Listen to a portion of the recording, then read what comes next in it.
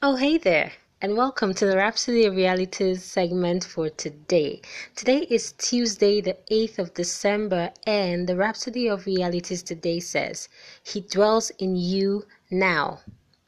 And the theme scripture is taken from John chapter 14, verse 3, and it reads, If I go and prepare a place for you, I will come again and receive you unto myself, that where I am, there you may also be. Now the Rhapsody goes on to say, many don't understand what Jesus was talking about in the scripture above. Some have speculated that he was talking about the second coming or the rapture, but that's not what he was talking about in that verse. To understand what Jesus meant, you'll have to stay in the context and understand his message with your spirit, not with your senses.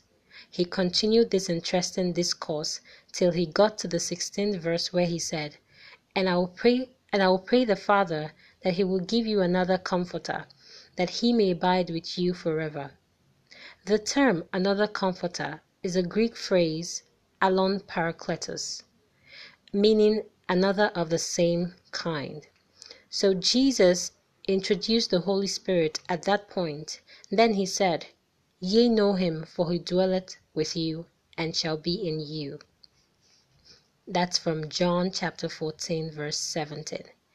How did the Holy Spirit dwell with them at the time? Wasn't he supposed to come on the day of the Pentecost? That tells us something. He wasn't talking about the Holy Spirit alone. He was also referring to himself. Now, to drive that point home, he went back to what he said in our theme verse, saying, I will come again and receive you unto myself. Then in verse 18 he said, I will not leave you comfortless. I will come to you. How and when was he going to come to them? In the 20th verse he said, At that day ye shall know that I am in my Father, and ye in me, and I in you. What day was he talking about? Evidently, he was talking about the day when the Holy Ghost comes. So when he said, I will come to you, he was saying, I'll come to you in the Holy Spirit. And on the day of Pentecost, he fulfilled that precious promise. Now, Acts chapter 2 verse 4 says, And they were all filled with the Holy Ghost and began to speak with other tongues, as the Spirit gave them utterance.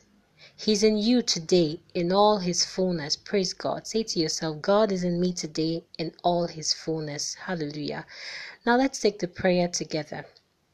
Dear precious Holy Spirit, thank you for your indwelling and abiding presence, which has made me a victor and a master over circumstances.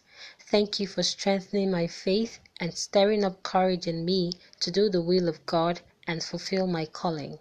My success in life is guaranteed because I'm yielded to your guidance and leading always.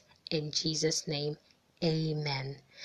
Now, the further study is taken from Hebrews chapter 13, verse 5, John chapter 14, verse 23, and finally, 1 Corinthians chapter 3, verse 16. Make sure you read that by yourself. Thank you for tuning in today for another segment of the Rhapsody. See you tomorrow, and God bless you.